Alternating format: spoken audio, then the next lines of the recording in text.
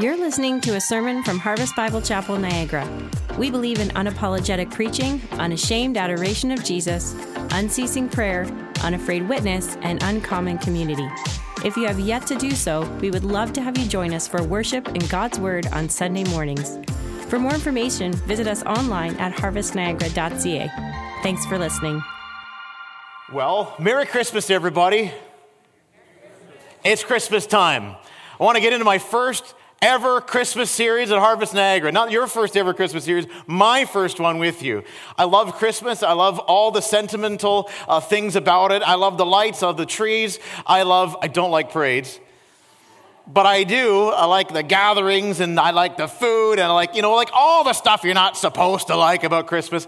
Full confession, I like those things. But the thing that I like most about Christmas, the thing that I love most about Christmas, is the opportunity that we've got to share the gospel of Jesus Christ.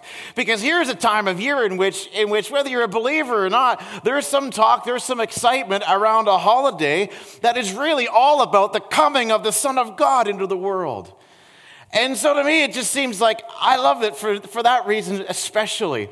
And so as I get to preach sermons on the Christmas theme, excites me and encourages me as I go. So I'm excited about getting going on this. Now, what I want to do with you is this. I want to do a two-part series this week, and Lord willing, next week, that's going to focus on two key people in the Christian narrative. One was named Joseph, and one was Mary. Now, don't get me wrong, the main person in the whole narrative is Jesus himself. But you'll see where I'm going with this, Joseph and Mary. And the title of this little series is called An Unexpected Christmas. Trusting God when life doesn't go as planned. Wonder how your life is going. How do you do at trusting God when life does not go as planned? You know, we've heard it said that in life we can expect the unexpected. Wonder how you do with that. In other words, don't be surprised by the fact that you'll often be surprised. Well, as Christians, we have the wonderful truth is that we have a God that we can trust in as we go through unexpected times. But trusting God and exercising faith in Him can be a real test when things don't go the way we expect that they would. I mean, sometimes the unexpected is a good thing. I mean, who doesn't love a pleasant surprise? Oh, look, money that just appeared in this envelope, or a breakthrough, or a new friendship, or a new love, or I didn't see this coming, but it's good. I mean, who doesn't love a pleasant surprise? But many times, the things that we never expected are also the things that we never wanted. An unexpected bill, an unexpected termination, an unexpected conflict, an unexpected breakup, an unexpected demotion, an unexpected diagnosis. This Christmas, many of you find yourselves in situations you didn't anticipate and you didn't ask for.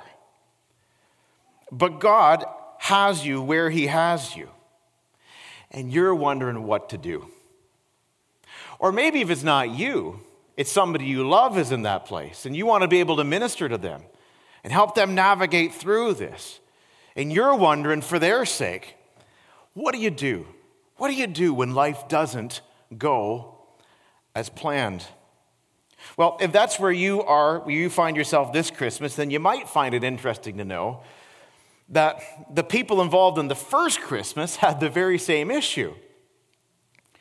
To be sure, the Old Testament prophesied quite clearly and powerfully about the coming of Christ Jesus into the world. There was indeed an expectation that one day Messiah would come. But when you read the New Testament narrative about the birth of Christ, you can see that the people involved in that narrative didn't see it coming, certainly didn't see themselves in the middle of it. But this was especially true for a young engaged couple named Joseph and Mary. They were happily preparing for marriage, expecting to lead a quiet, humble life together, expecting probably to run a quiet, humble family business together, expecting to raise some ordinary kids. But God had other plans, drastically different plans. And what unfolded in their lives That first Christmas is something they never, ever anticipated. They never imagined happening to them. When Mary and Joseph were told that Mary would give birth to the Christ, their lives got flipped right upside down. Do you know something about that? About your life getting flipped upside down or tilted on its side? Well, Mary and Joseph did. And to be sure, there was a sense of deep joy, and there was a deep joy in this. But let's not kid ourselves. When we read their story, we find there was also immense difficulty that came because of God's unexpected plans. Mary and Joseph knew all about the unexpected. Yet, what we see when we read the New Testament narrative is we see these real flesh and blood people, just like you and me, trusting God and showing forth the greatness of His grace toward people who love Him when they go through the unexpected. So we might want to ask then, how did they do that? How did they do that? Or more to the point, how do we do it? How do we exercise faith in God when life does not go as planned? What do you do when you face the unexpected? And the unexpected isn't what you wanted or what you dreamt of. Well, that's what this teaching series is all about. Lord willing, today and next week, and we're an unexpected Christmas. So we're going to look at the narrative about around Mary, finding out about the forthcoming birth of Christ, and then we'll read the narrative and study the narrative of Joseph, finding about the forthcoming birth of Christ, and see what we can learn here about trusting God through the unexpected. So let's start with Mom, okay? Let's start with Mother Mary, and the book of Luke. So if you got a Bible with you, would you get that open, please, to the Gospel of Luke? And we're going to go to chapter 1. And our focus today will be verses 26 to 38, an unexpected Christmas, trusting God when life doesn't go as planned. And we'll see here that for Mary, she was not expecting this. She wasn't expecting that she would be expecting. Now, here's the deal. When you come into the Gospel of Luke, chapter 1, you got to understand, it helps it to land on us, I think, appropriately, to recognize a little bit of the context. It's been, in Israel, it's been 400 years since God has spoken. 400 years previous, He spoke through the prophet Malachi. And among other things, He reiterated a promise to Malachi for the nation of a coming Messiah, the Christ, who would come and save His people. And so that was 400 years. Now, 4 centuries have passed since God last spoke and reiterated this promise, and nothing's happened. Heaven has been silent. And His way leads on the way. And you can imagine there's sort of there's expectation kind of wanes, and there's maybe a discouragement over the land and over the people and a drifting. Well, here we've got a situation where for 400 years, God has said nothing. But here in Luke chapter 1, we see that the silence is broken. And is it ever broken? It's broken here with an unexpected visitor, with an unexpected announcement, to an unsuspecting woman. Notice verse 26. In the 6th month, the angel Gabriel was sent from God to a city of Galilee named Nazareth, to a virgin betrothed to a man whose name was Joseph, of the house of David, and the virgin's name was Mary. Maybe you've heard of them, Joseph and Mary. Well, if you've heard of them now, remember in the context, nobody ever heard of them. Who are they? They're just people. Just like you and me. Ordinary people, living life, loving God, and all of a sudden, the unexpected. Verse 28, and he came to her, this is the angel Gabriel, and he came to her and said, "Greetings, O favored one, the Lord is with you." But she, verse 29, was greatly troubled at the saying. Yeah, I guess so. She was greatly troubled. Imagine yourself. I don't know what Mary was doing, where she was at the time. Maybe she's just around the house or working in the yard. I don't know where she is. But she's here. She's doing whatever she's doing. And all of a sudden an angel comes and says, "Greetings, O favored one." What did the angel look like? I don't know. But you know what he said? Greetings, O favored one, the Lord is with you. But she was greatly troubled, verse 29, at the saying, and tried to discern what sort of greeting this might be. I love this. She's doing the same thing that you would be doing, aside from running for your life. She's wondering, what is happening here? What is going on here? She's trying to discern what sort of greeting this might be. And the angel said to her, do not be afraid, Mary, for you have found favor with God. And behold, I love it, he doesn't even stop. You found favor with God. Here we go. You might want to sit down. Glass of water. And behold, he doesn't even do that, right? Just lays on the line. And behold, you will conceive in your womb and bear a son, and you shall call his name Jesus. Right? Don't bother with the baby book. It's already decided. And he will be, notice, great, and will be called the Son of the Most High. Now, Mary, she knew her Bible, she knew God. This is a big deal. Son of the Most High. This is speaking of deity, divinity. He will be called Son of the Most High.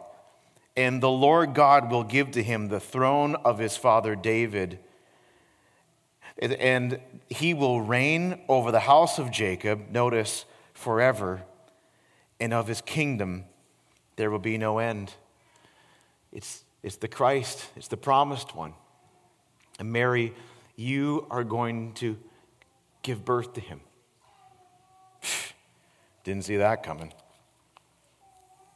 Verse 34, and Mary said to the angel, this is a good question, how will this be since I am a virgin? She's trying to make sense of this. Like, how is God going to do this? I'm not married yet. How?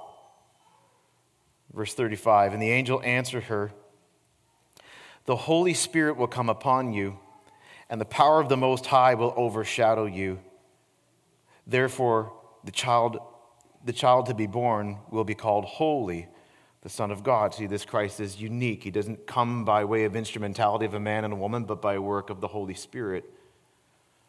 The Spirit's going to do it. It will be miraculous. It was a natural birth, but miraculous conception.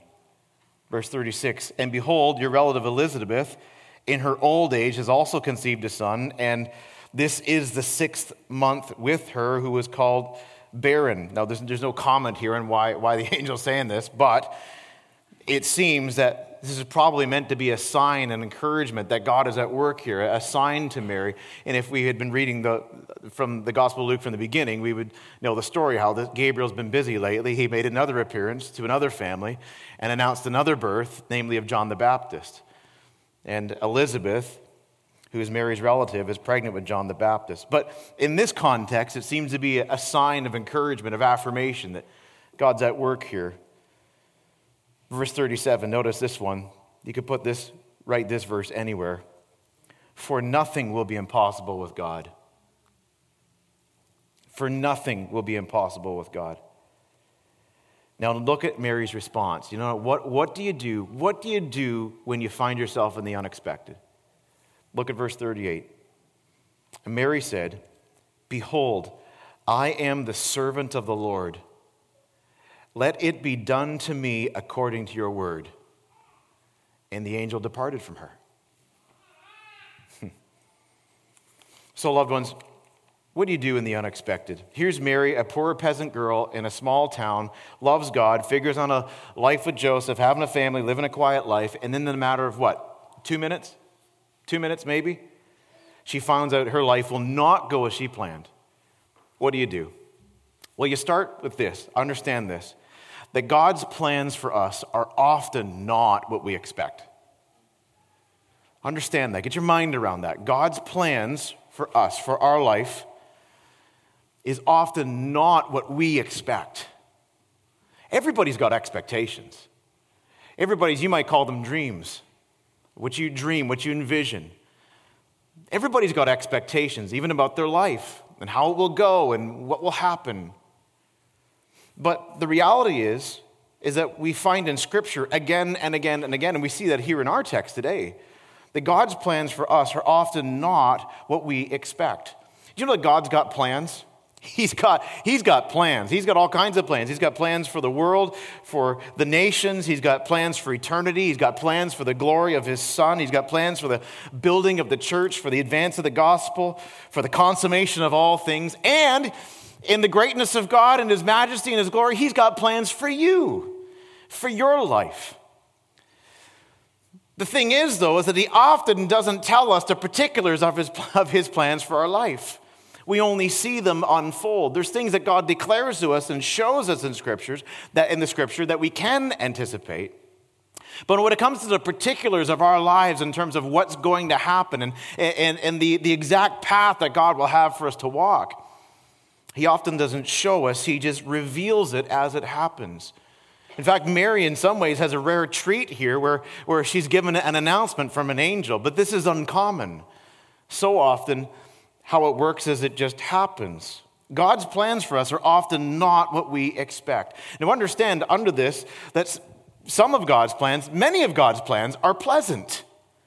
They're pleasant things. I mean, there's a pleasantness about this. Mary is going to have a son.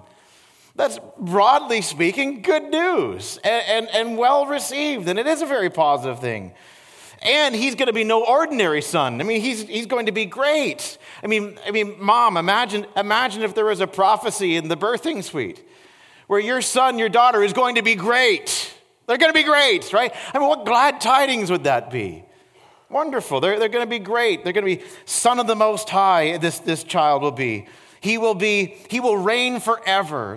He's the long-expected Messiah that was said in the Old Testament to be a descendant of David, and he would sit on David's throne, and it's going to be Mary's son. There's a pleasantness about this. This is wonderful. The reality is that some of God's plans are pleasant. It takes no convincing for us to see that this is so good, things that we're thankful for, that we wonder at God's kindness to us. Maybe it's acceptance in a school that you've been wanting to get into, or the birth of a child or a grandchild, or a new romance, or a ministry opportunity. There are plans that God has for us that are pleasant. But also there's plans that God has for us that are sometimes perplexing. It's those times when we don't understand. We're trying to make sense of this. Like, why, God? What is your will in this? Why would you allow this? Perplexing. Even Mary was perplexed, right? If you look at verse 34, Mary said to the angel, how will this be? How will this be? I think I'm tracking with you, but I'm not understanding how this is going to take place and transpire. There's things that are hard for us to understand and to make sense of, things we can't get our mind around. What are you doing here, God? Some of God's plans are pleasant. Some of his plans are perplexing. Some of God's plans are painful. They're painful for us. We see this unfold in Mary and Joseph's life. There would be much pain in this path. Later in chapter 2 and verse 35, there was another prophecy given to Mary about her son. It says in chapter 2 and verse 35, a sword will pierce through your own soul also, Mary. I think that's a prophecy about the death of Jesus. This moment of wonder about what God is doing would eventually give way to weeping and sorrow and the sheer agony of seeing her own son murdered publicly, bearing the brunt of our sin. Even more immediately, Mary and Joseph, after the birth of Christ, at the time of the birth of Christ, they'd be forced to go to Bethlehem, an unexpected journey to Bethlehem because of a government requirement. There's no room for them when they get there.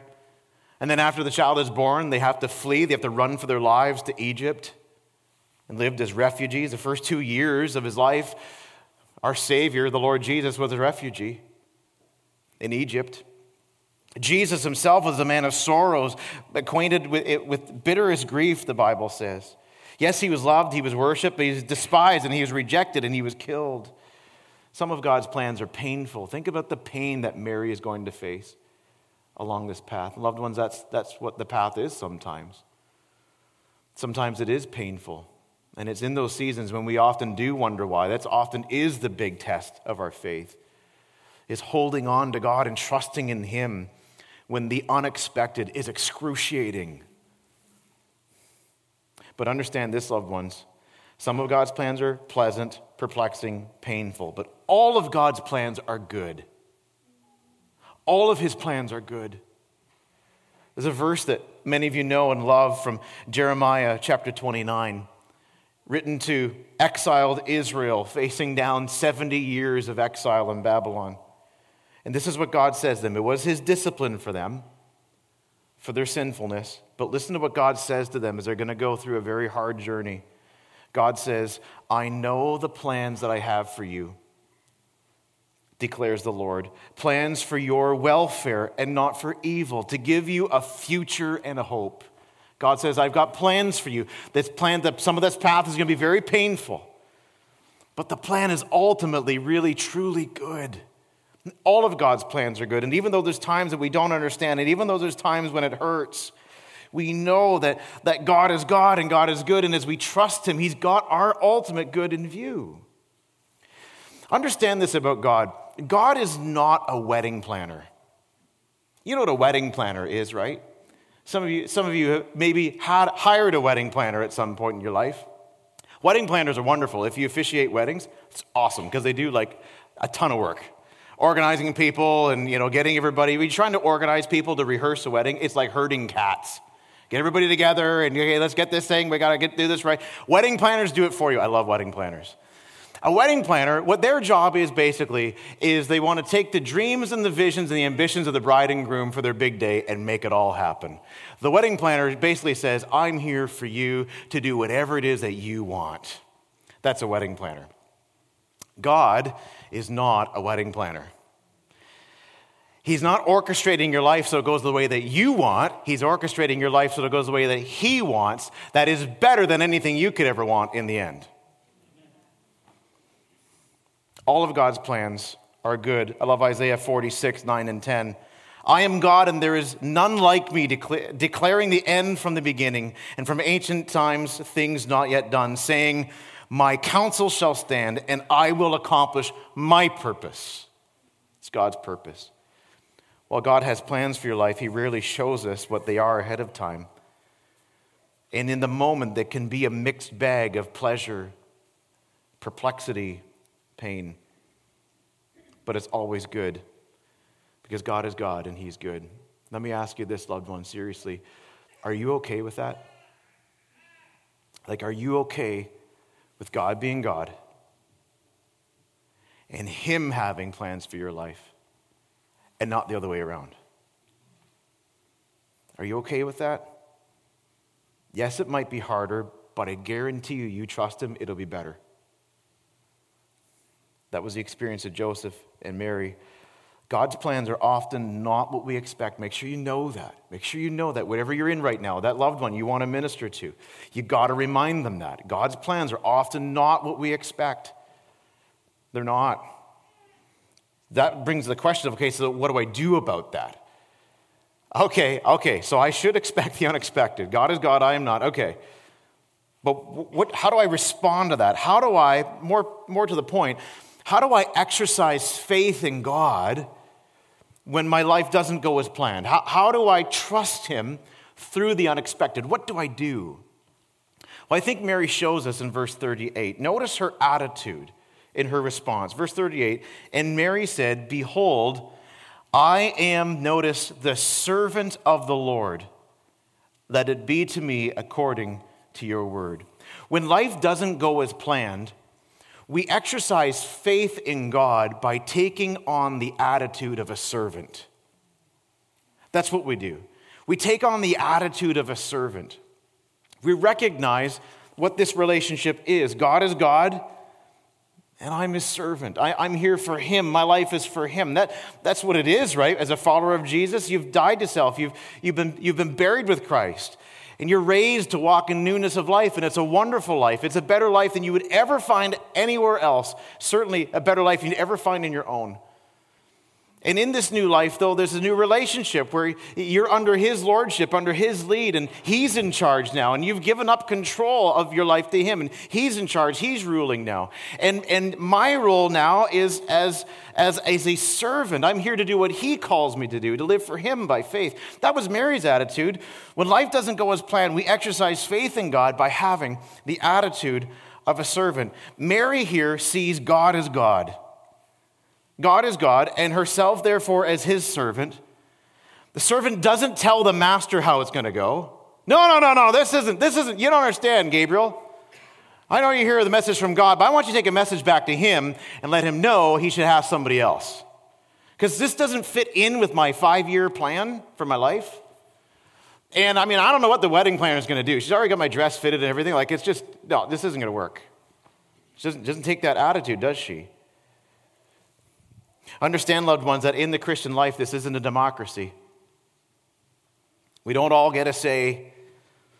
This isn't Burger King. It's not my way, right away. In fact, there is this hole-in-the-wall restaurant in my hometown in Peterborough, and you walk in there, and it wasn't too hole-in-the-wall for me. I kind of liked it, but I go in there, and there's a sign on the wall behind the counter, and it says, "This isn't Burger King. You get it my way, or you don't get anything."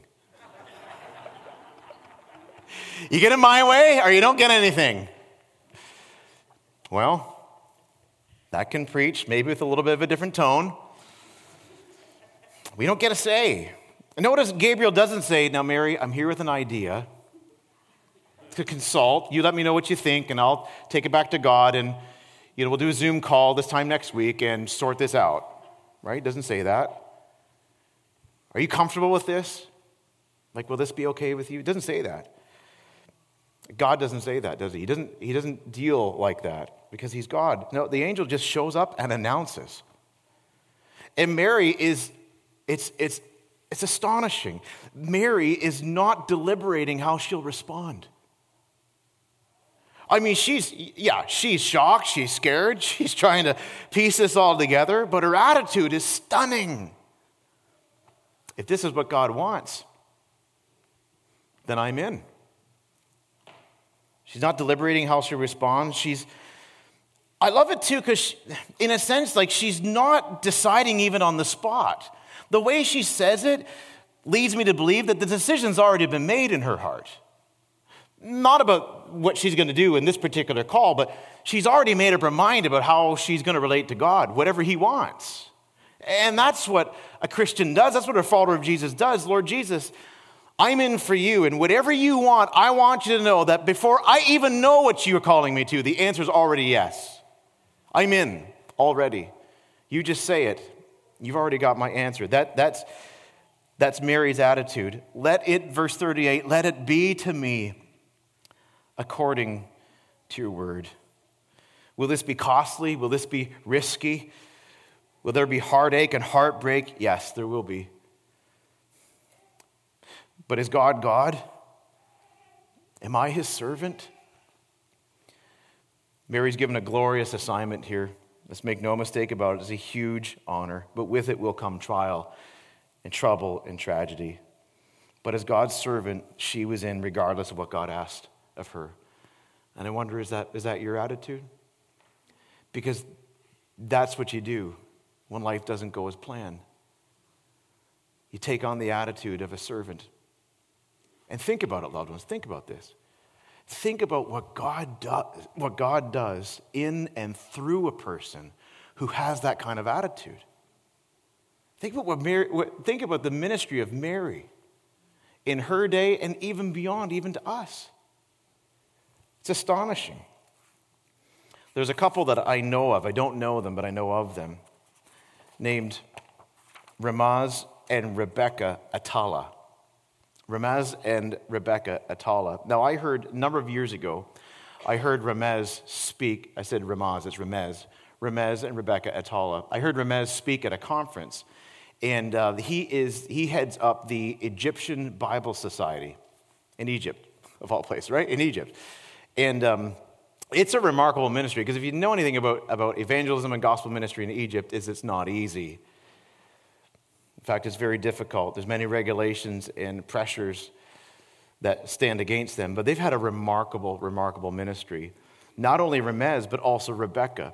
Rebecca has carved out a ministry for herself and having astonishing ministry amongst the poorest of the poor who live just outside of Cairo. They're known as the garbage people.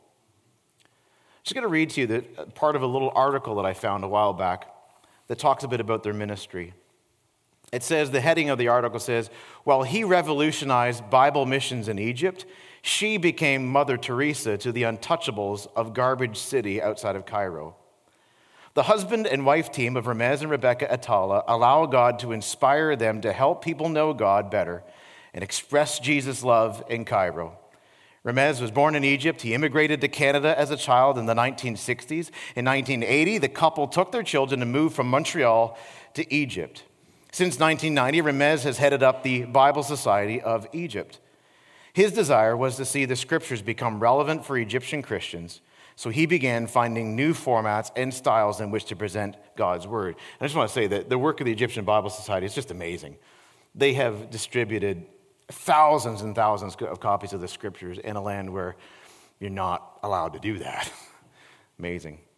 Rebecca is a key worker at St. Simon Coptic Orthodox Church in the Makatam Garbage Village. Over the last 25 years, she has helped with church planning and providing Christian education among the lowest of the low, Egypt's untouchables. Her gentle and compassionate way of ministering and befriending people has helped hundreds of untouchables realize their potential and value in God. Villagers in this garbage city, villagers collect garbage from city apartments and recycle it. They're not paid by the government. However, they receive small tips from the people whose garbage they collect. The rest of their income comes from recycling the garbage. Many of the villagers feed most of their organic garbage to their pigs, indicating that they're at least nominal Christians. Muslims will not have anything to do with pigs. While this means the villagers are a despised minority, it also means that there are various freedoms in the garbage village that we don't have elsewhere, Rebecca says. We can meet openly as we assume everybody's a Christian. We can say things without being accused of evangelizing. The pastor who oversees Rebecca's work moved to this region 30 years ago. He gave up his job in the city to become an ordained priest in the garbage village. When he began, the village had no churches, no schools, no electricity, no water, no medical care, no markets. It was just garbage, people, and pigs. When thousands were brought to a saving faith in Jesus Christ, the first thing they wanted to do was build a church. Today, the garbage collectors are filled with the love and motivation that comes from God, and this is what changed their village. The village is a bustling, hopeful community of 30,000 people. They still collect garbage. However, they now have 3 schools, a hospital, and many churches. Here's the thing. The church that they are involved in, the main church, we'll call it, meets in a huge cave. And now there are about 15,000 people who attend. It is one of the largest churches in that part of the world. And I just think about, here's Ramez and Rebecca, 2 ordinary people, come here to Canada, get a vision from God, a burden from God to go back to Egypt, and they do it as servants. And look what God is doing. It's astonishing what God is doing. God does great things through people whose mindset and attitude is that of a servant. Look at the ministry of Mary. Look at the ministry of Ramez and Rebecca. And look at your own life. Ask yourself this: what opportunities might God afford me as I embrace this attitude of a servant? I think that many church-attending people miss out on so much because their commitment to God is piecemeal. It's like, well, God, I'm in here, and okay, I'll come to church, and I'll give some, and I'll maybe volunteer here or there, and that's good. That is good. I don't want to discourage you in that. I don't want to minimize that at all. But sometimes, though, we find ourselves saying, okay, I will serve you, God, but there's certain parts of my life in which I will not serve you. I will serve myself because I want to call the shots. And what I'm saying is that I think so many of us miss out on so much because our commitment to God is piecemeal. I'll live for you, God, as long as I judge that you're for me. But when you go all in like Mary, like, here's all my chips, here's all of me. You can take it. I'm your servant. Whatever you have for me, I'm in. When you go all in, you experience something of God and His power and His presence and His providence in ways you never imagined possible, and He does things in you and through you. that could blow your mind. There's no telling what God might do in your life and through your life when you commit yourself to him as a servant. So will you do that, even afresh today? To say, Lord, what I'm seeing here in Mary, that's me too. And yeah, I'm a little afraid, but that's exactly what I want, because I'd rather have you and your will in my life than to be held back by my fears or uncertainties. I'm a servant, Lord. I'm your servant. Now you hear that, and some of you are fired up and you're ready to go. You're not even listening to me anymore. You're already praying, making that commitment to God, and bless you for it. You go. You can just quit listening to me right now and talk to God. But my guess is that there's some of you that hear this and think, man, I so want that, but I don't trust myself. Like, I want that, and I've had times, this isn't the first time I've wanted that. This isn't the first time I've come up to saying, God, I'm all in to serve you. But I just can't seem to keep it and to keep at it and to do it. I don't know that I have it in me. I mean, I'm not Mary. You're right, you're not. And if you want the brutal, honest truth, you don't have it in you on your own. If you're not sure you can do it in your strength, let me just solve the puzzle for you. You can't do it in your own strength. The truth is that Mary didn't have it either. You're like, what? What? It's right here in the text. Yeah, I know, it's right there in the text, but look what else is there in the text. Go back to verse 28. The angel says, Gabriel says that he came to her and said, "Greetings, O favored one, the Lord is with you." Some of you maybe come from a tradition where this might sound more familiar. Hail Mary, full of grace. Now, I don't come from the background to know what is meant by that, but I've done my homework, and I'll tell you what's meant by this in the text. It's not a, hey, how are you, sort of a greeting. There's meaning here. Greetings, O favored one. Favored by who? By God. Why? Because of her own merits? Was God surveying the earth and saying, oh, now she's got zest. She's got zeal. She's got perseverance. She's the one.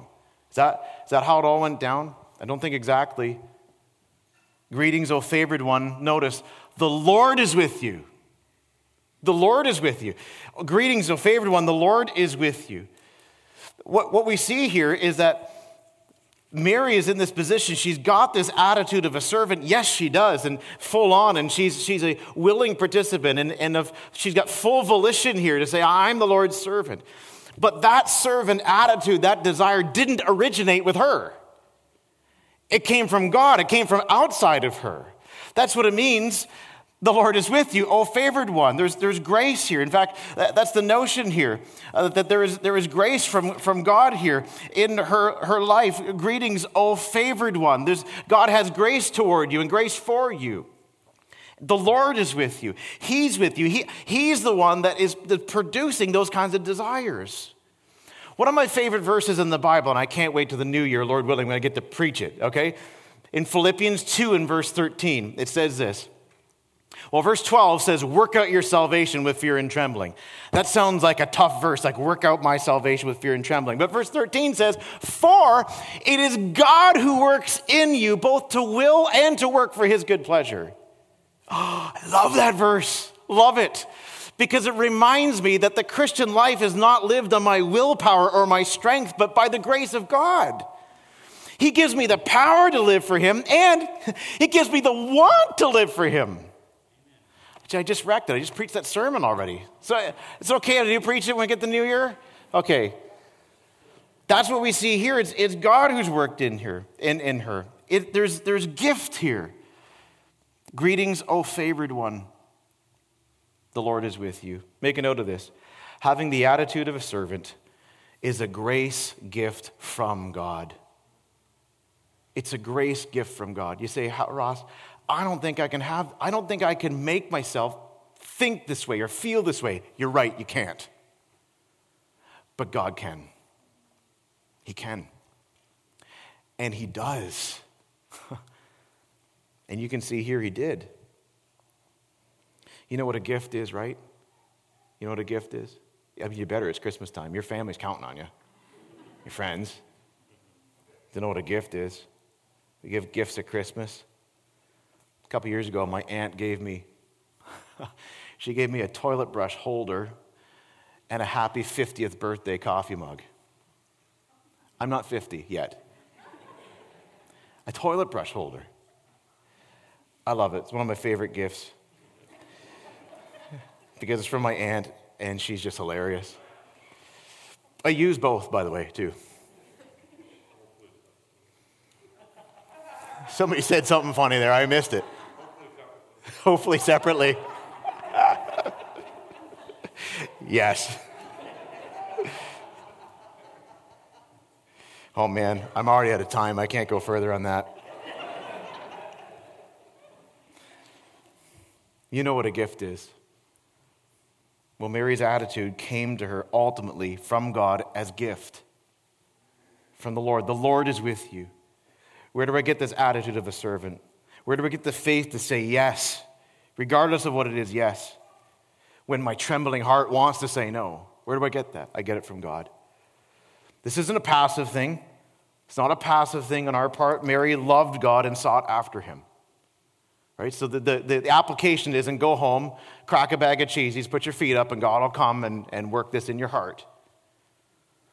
But the message also isn't that it's all on you, because it's not.